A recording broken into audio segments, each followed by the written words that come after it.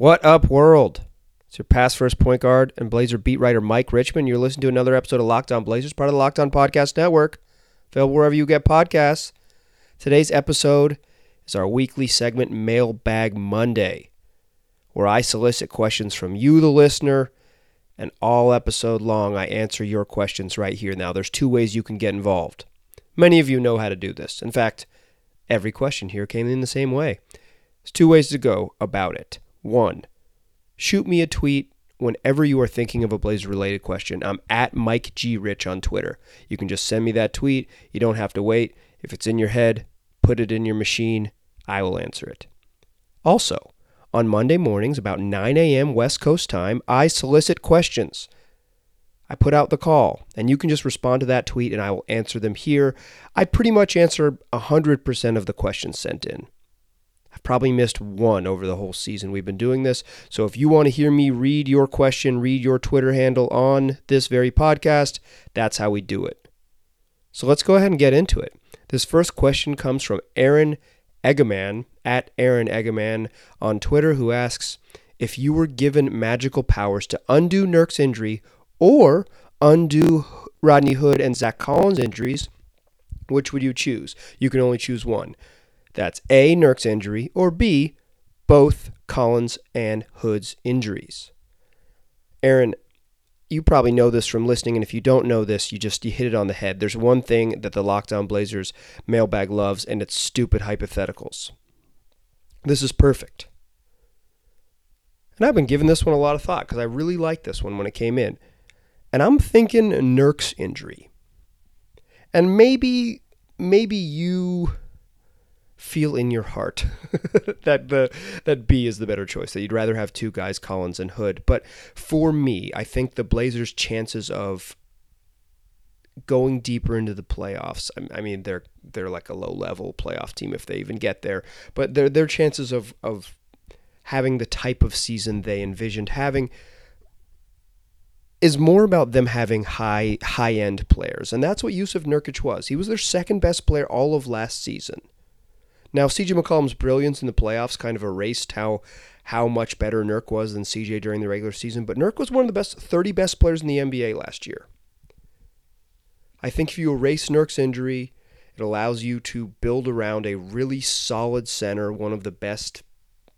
There's a lot of good young centers in the league, so one of the 10 or 12 best centers in the NBA. It lets you check some other boxes around him. It lets you play a little bit smaller because he's so big and can erase so much space on defense. He's a great rebounder. He's a great passer. He's such a massive upgrade over Hassan Whiteside that it would really change things.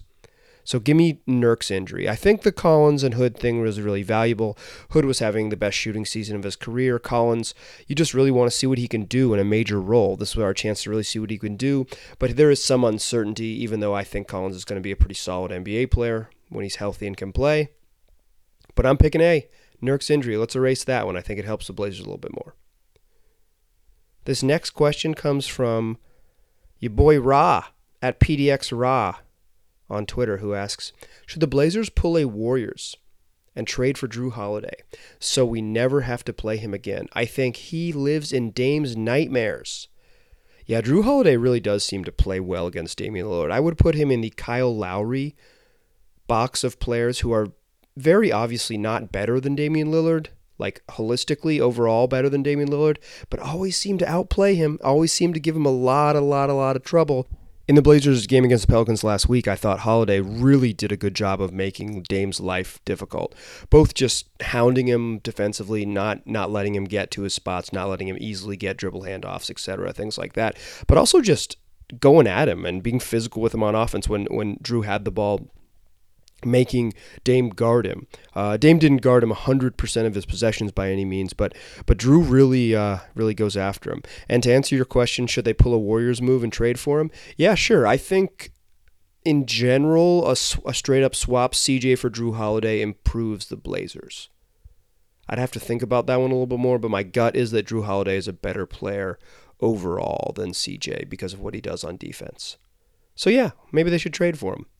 A Warriors move would be to wait for a cap spike and then trade for Drew Holiday after beating him in the playoffs. So they probably can't go full Warriors. But yeah, good idea. Drew Holiday would really help this team.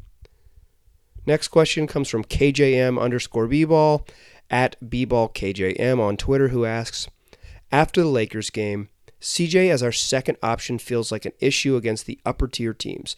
Do you think there is a trade out there for a second option forward that can raise our ceiling? Much respect for CJ, though. Double star guards are just not as effective. So I think this has sort of been the question surrounding the Blazers for 5 seasons, right? As soon as CJ proved himself to be a very capable second-tier type contributor, then the questions started being, who can they trade him for that really improves them? Here's the problem, KJM. There are so few star-level wings in the NBA. It is the most valuable position in the league, and it is also the thinnest position in the league. What makes some of sort of the elite teams elite? Like, you look at the Clippers, they have 2 of the 5 best wings in the league. And the drop-off once you get to about 6 or 8 is really, really steep. I think maybe at one point the Blazers could have gone all in. Maybe during this sort of Jimmy Butler saga, the Blazers could have made that move or things like that. But they're beyond the top tier small forwards in the game. The drop-off is so dramatic that trading for CJ for someone at that position in particular is just really difficult.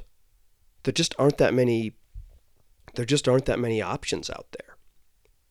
And 2 of them, Kawhi and Paul George, schemed to play together this summer. So, while I think you're right that there is some overlap of what Dame and CJ do, there's some size issues maybe, they are in a lot of ways an imperfect pair. But I don't think there's an easy trade. I don't think there's an easy availability that the Blazers could just flip CJ for a star wing, because I simply don't think there's a lot of star wings out there. All right, in the second segment, I'm going to answer more of your questions. It's Mailbag Monday. We're going a whole episode of listener questions. But before we get there, I want to tell you guys about Calm. Physical fitness is a super common topic in the sports world, but there's another side of the game that's just as important, and I'm talking about mental fitness. Calm, the #1 app for sleep and meditation, has teamed up with LeBron James to help you train your mind.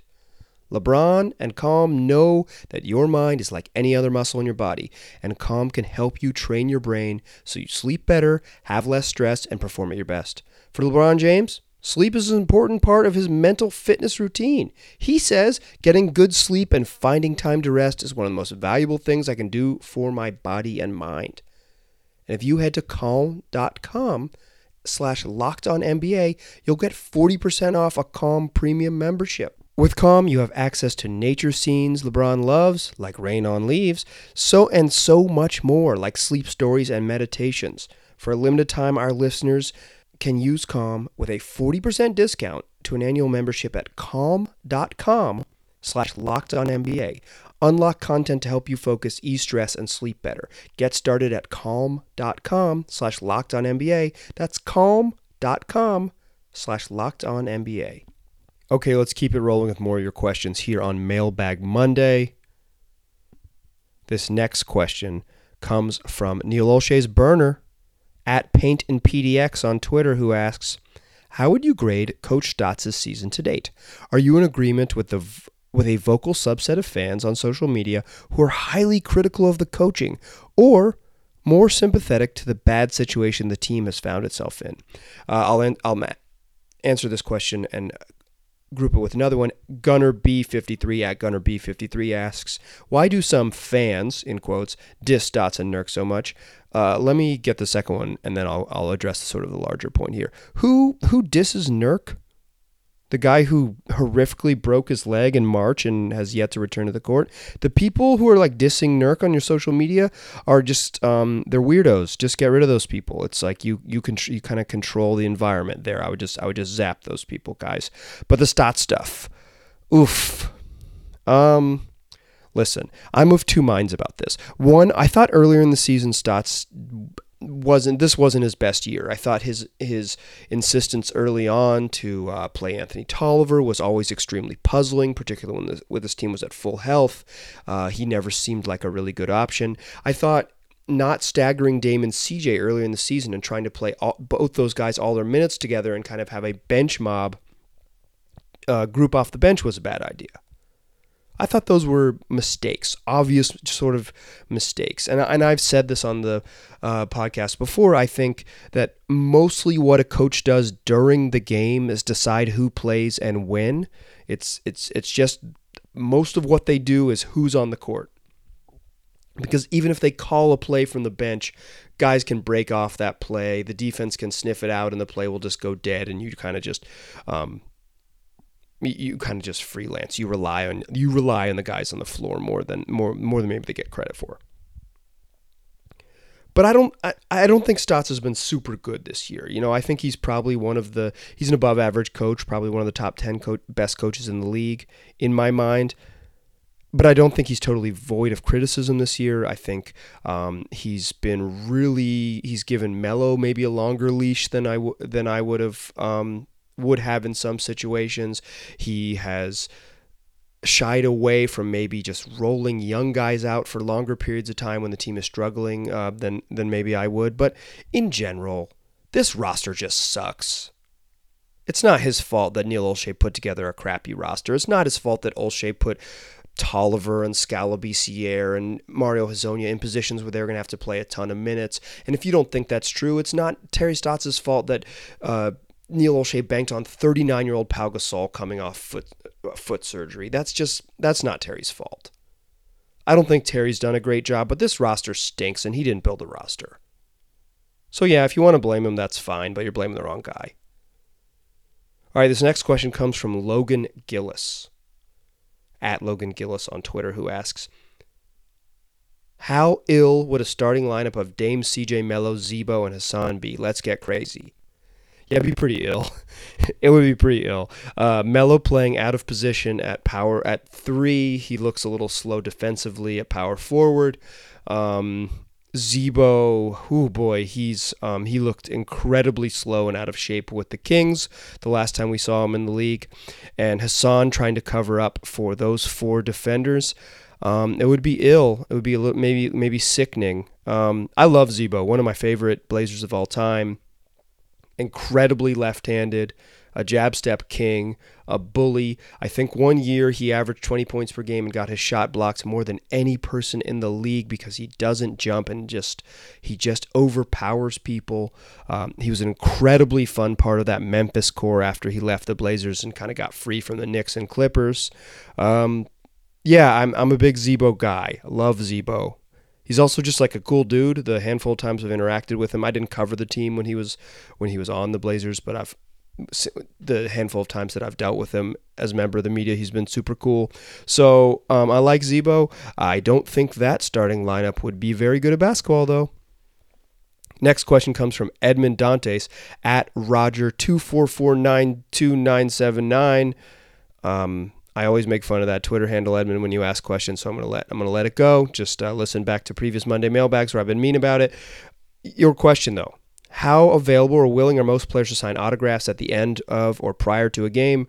For the most part, every Blazer that warms up, Carmelo Anthony doesn't go through a shooting routine before games.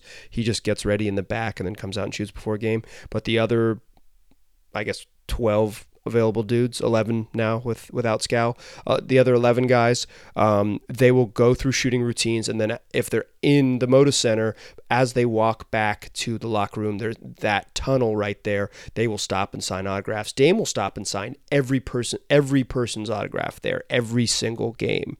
After the game, not going to happen. But if you get to the game like an hour and a half early and you post up and you are really committed to it, you can probably get some autographs. Okay, next question comes from ScoreZag Score Podcast at ScoreZag Score on Twitter, who asks, why weren't the Blazers in on a guy like Jonathan Williams, who just signed with the Wizards? They could have used another power forward, and he seemed eager to come back to the U.S. Okay, for those of you who are listening to the podcast who do not know Jonathan Williams, I'm going to give you one guess where Jonathan Williams attended college. You were wrong. It is not Seton Hall. It is Gonzaga. So the ScoreZag Score folks maybe have some some bias towards that, but that's the part. That's why being a fan is important. I respect that. Why weren't they in on a guy like him? I think he got signed before the Scal injury, if I have the timeline correct. So I don't think they were sort of in the sign, take a flyer on a guy from Europe and bring him back to the U.S. type of situation. The Wizards just have a ton of health problems. Rui Hachimura's out. Thomas Bryant is out. Davis Bertans is out. They just don't have anyone big enough up front. So they were more in a position. Also, they're not trying to win. There's no pressure for them to be a playoff team. So taking a flyer on a guy who is coming back over from Europe after a brief stint in the D-League. Jonathan Williams, a 24-year-old 6'9" power forward center type, went to Gonzaga, played briefly with the Lakers, was a G-League player, and recently signed with the Wizards. That's your catch-up for everyone who doesn't know. For Zags fans out there, sorry that your boy didn't come to the Northwest.